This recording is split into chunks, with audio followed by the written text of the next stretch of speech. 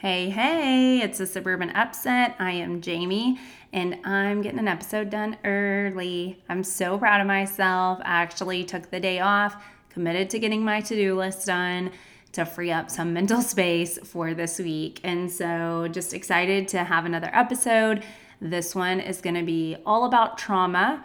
Once again, I was not really intending on doing this episode yet, but this week has brought about, or the last week has brought about a lot of conversation about my past trauma and how it has impacted the way I live my life day to day. And so this is just another topic of why I constantly feel like I'm an outsider.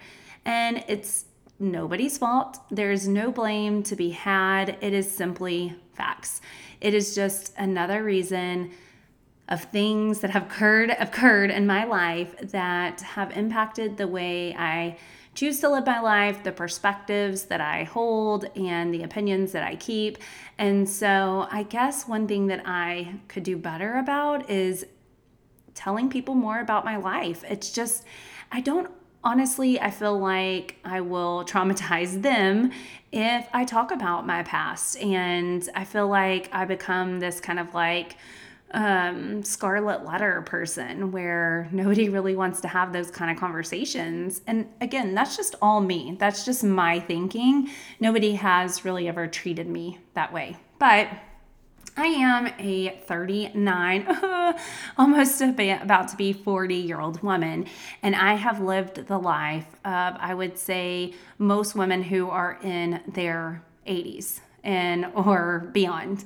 And so I just kind of want to talk a little bit about what I've gone through, how it has changed me as a person, and why it makes me have these peaks and valleys in my life. And I've been doing a lot of reflecting on it. I've been more open in my conversation with my closest friends about it.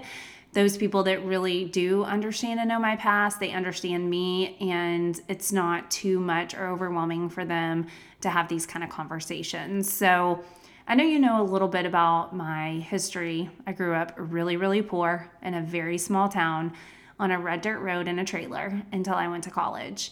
And of course, that impacted my life. But when I was 17, my dad died of heart disease. And this is going to have to be a whole separate episode, but it was obviously very traumatic. So my dad had heart disease, most of my childhood that I was aware of. And right before he passed away, he had multiple heart attacks where the hospital care flighted, a helicopter landed in our yard and picked him up and took him to the hospital. And he had a big surgery scheduled coming up fairly shortly when all this was happening. And so there was just a ton of tension. Anyways, so one of those times, obviously, he was taken to the hospital. They did an emergency surgery on him and got him on a heart transplant list. And they eventually could not get the other organs in his body to cooperate. And so he did pass away. That was right before I was about to go to college. So I'm on the brink of turning 18, becoming an adult, and then leaving my home and my family and everything that I knew to go to a college that was far away. My sister moved to California and got married when she was 18. So it's not like I didn't have some kind of perspective on that, but obviously it was very new for me. So when I got to college, I was grieving because my dad had passed away, but also in this entirely different world, just in the conditions alone, like driving, navigating. It was such a large town with so many people, and also having to make new friends because I went potluck in my dorm. And, I was a rule follower in high school, so I did not drink.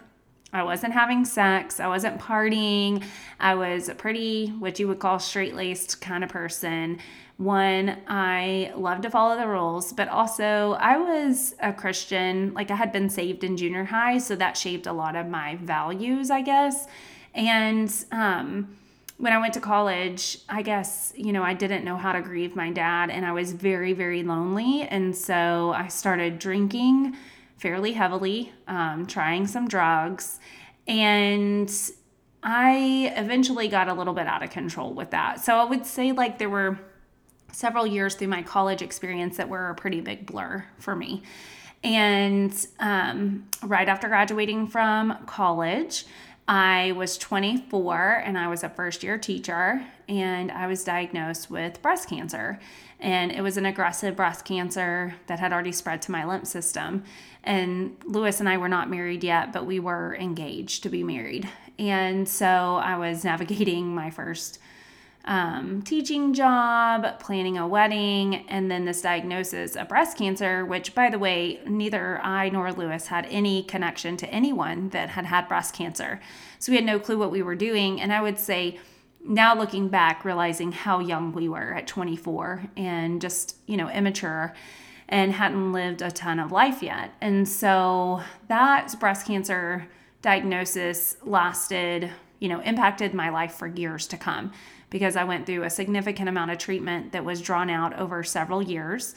Included chemo, radiation, double mastectomy, reconstruction, follow-up surgeries, significant other treatments. My heart was damaged pretty significantly through chemo. My ejection fraction went from about 70 to about 45-ish. And so there was a lot of medication for my heart, and also just going to tons of doctors. So obviously very traumatic, but I think anybody that's gone through this situation can agree with me that when you're given that kind of diagnosis, when you're going through treatment, you're actively fighting for something.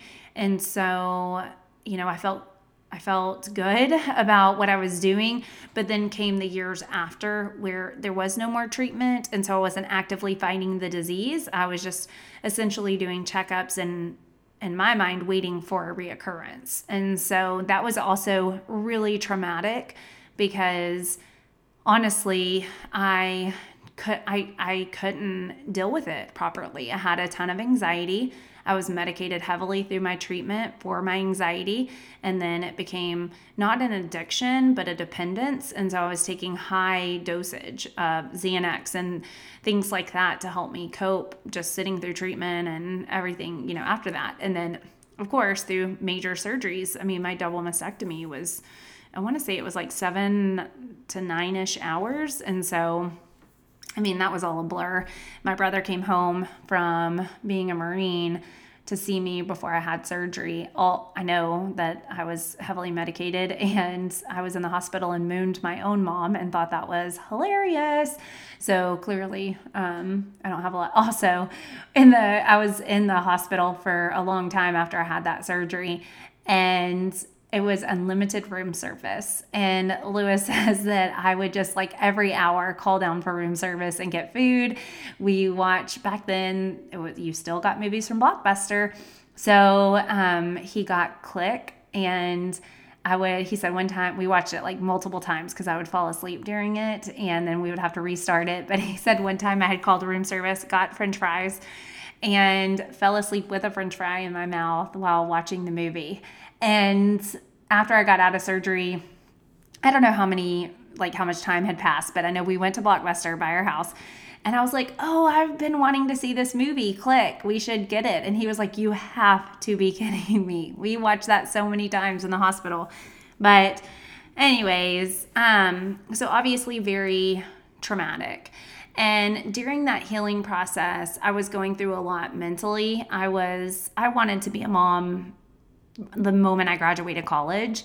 And it was something that Lewis and I had to navigate when we were discussing being married. And of course, I couldn't get pregnant. My doctors really recommended I wait 5 years before I even tried to start getting pregnant.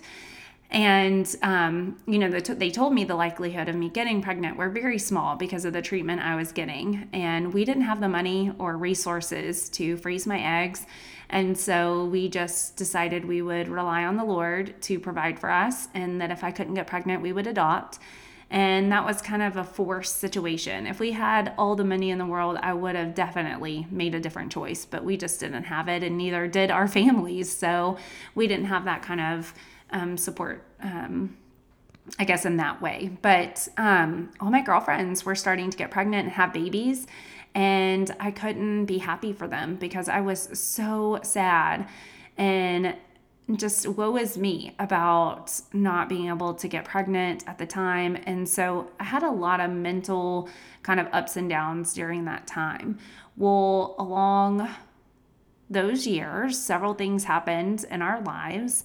So obviously, Lewis and I got married, and his dad actually committed suicide. And then it wasn't too long after that his mom was diagnosed with Lou Gehrig's disease. So she got ALS. And also, I had two babies 10 months apart, which is very traumatic. And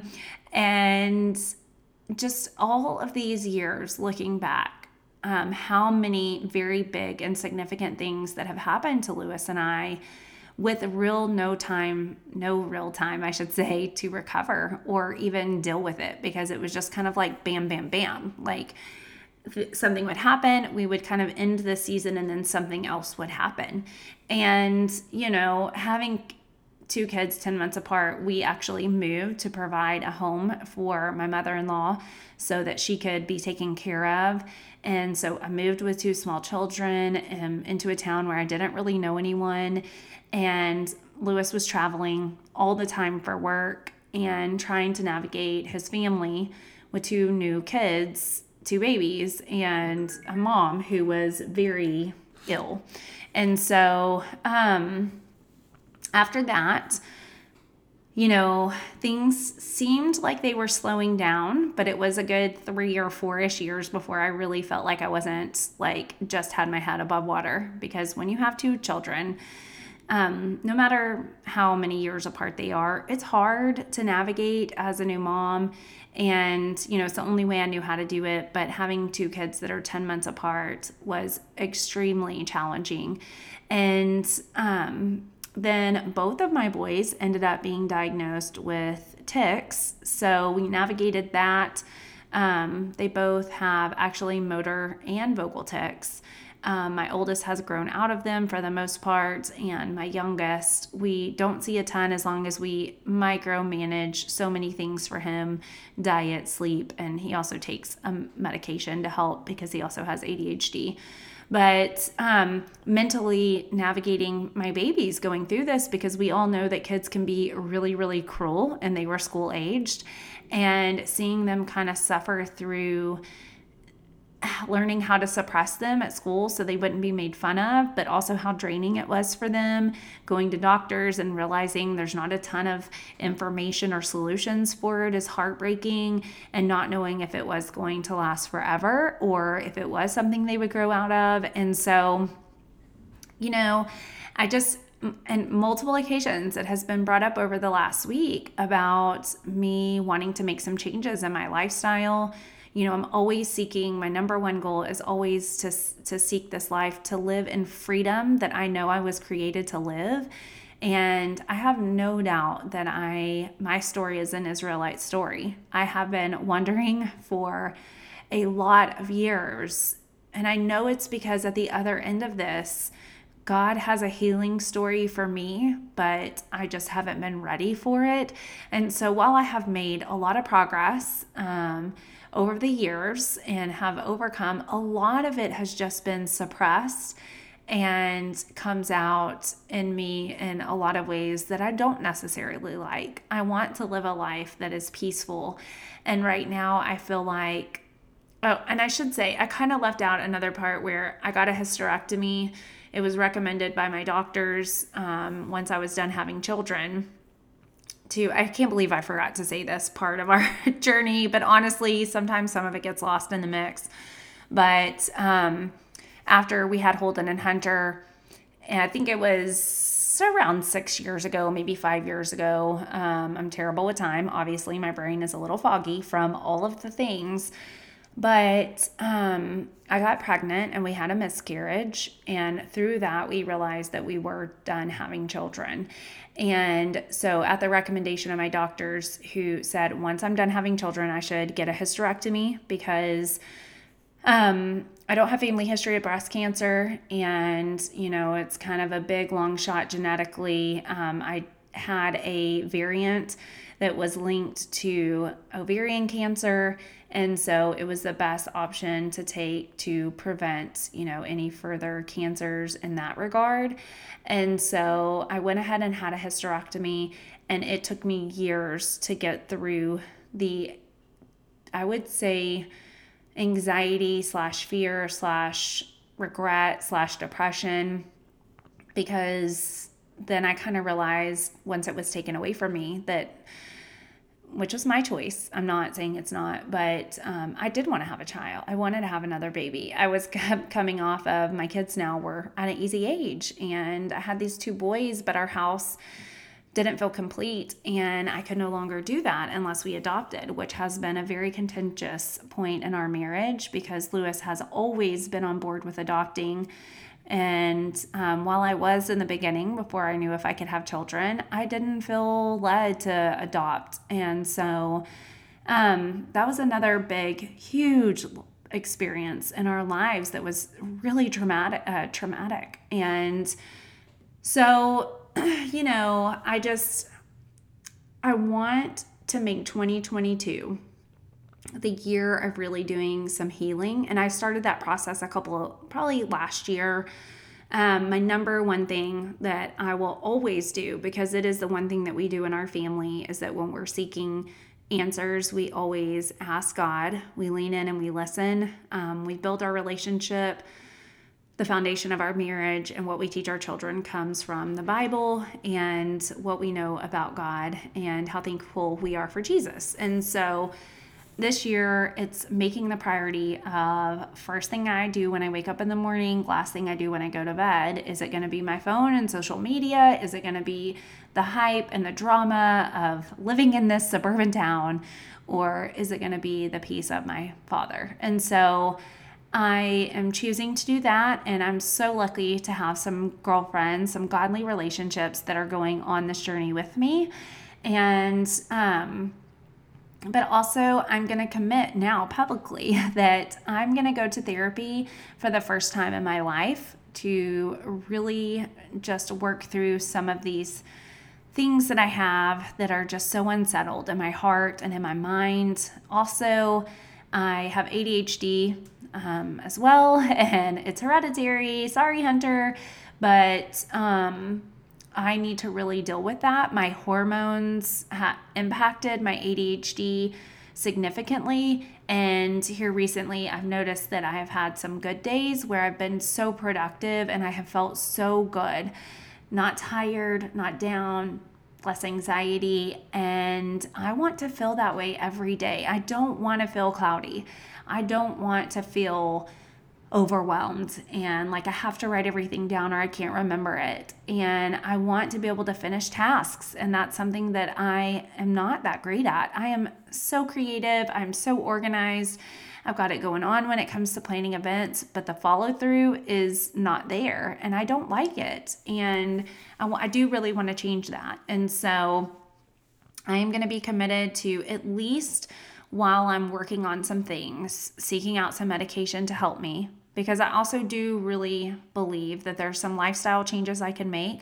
Less time on my phone, more time with my family, eating healthier, sleeping, which I'm pretty committed to at this point. I go to bed at 8:30 almost every single night, but I've slacked sometimes in those valleys where I stay up until late watching Netflix or YouTube TV or whatever. And so that those valleys can last a really long time. It's not like, oh, I had 1 week where I didn't go to bed. No, months will pass and I'll be like, oh my goodness, I have not been sticking to my sleep schedule, and I can totally tell a difference. And so I'm definitely going to be working on those as well. But sometimes for a person like me, doing everything at once is completely overwhelming. And so I'm not going to do that. I'm going to rely on some help. And I think that I'm finally ready for the healing process after all of the trauma that I have been through basically my entire adult life.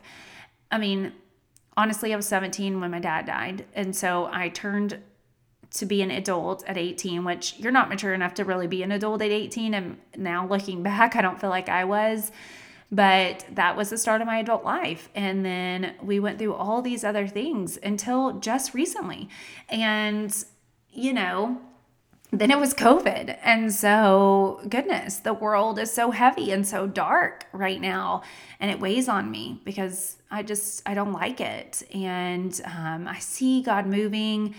And I feel like it's time for me to seek out some of the help that I need, to talk about it more often and not feel like a burden when I talk about it to other people. But that goes back to this just like suburban lifestyle where everything is so surface level. And there's no real balance of like, how are you today? Well, I'm struggling, instead of, oh, I'm good. How are you? And I try really hard not to do that, but I do it. And, I'm a really good actor, and like kids, I, can put on a happy face and I push through. And the thing about it is I was, talking to a good friend of mine about this, this morning actually. And we were talking about how she's had some similar things happen in her life and just, kind of an overwhelming traumatic life. And I'm happy every day. I'm grateful. I love my husband. I adore my children, and they are so, so special to me because they are gifts from God. And I'm so thankful for our home and the neighborhood we live in. And on a day-to-day basis, I am happy, but I suppress so much and I'm not at peace. And I want to feel what that true joy feels like, because I don't think that I've ever really had it most of my life. And I don't think that's how God wants me to live. And so, if you haven't lived, and that's what so this is what I mean when I say I have lived the life of an 80-year-old woman, because most women my age have not experienced this stuff. And so I feel so unrelatable because small things don't always matter to me. I want to live my life to the fullest. I want to make choices that, I don't let the days pass by, because when we let the days pass by, then years pass by. And while I have done that in some regards, I'm definitely not the same as most women my age, because I've just lived this life that has led me to the understanding of how short life is. And, I should have made a couple of better choices as far as dealing with this and healing, instead of trying to do it on my own. And I don't think there's anything wrong with seeking help. But I just feel so unrelatable to other women my age most of the time because of what I've gone through. And so I hide away in the background and I put on a smiley face and I push through and I do the things. And, it's not that I'm not genuinely happy. It's just that I don't feel like people will understand me or the choices I make because of what I've been through. And so I feel like an outsider. And so, I'll have those peaks where I try to fit in and I try to make it all hunky-dory, but that doesn't always last long. But, at the end of the day, I hope that my story of seeking help and making a commitment to lifestyle change, but number one, and most importantly, just asking God to lead me in this process, is inspiring to you no matter what you've been through in your life, because I know that we've all been through very hard seasons and very hard things. I don't know too many people that haven't necessarily gone through, maybe not as much as us, but nothing at all. And so, this is trauma. And I hope that you will be in prayer for me on this journey. And if you ever need to talk about anything at all, you just reach out to me, because I am here to listen and give any advice that I can. So, you guys, I hope you have a great week, and I hope that you are blessed and safe and healthy.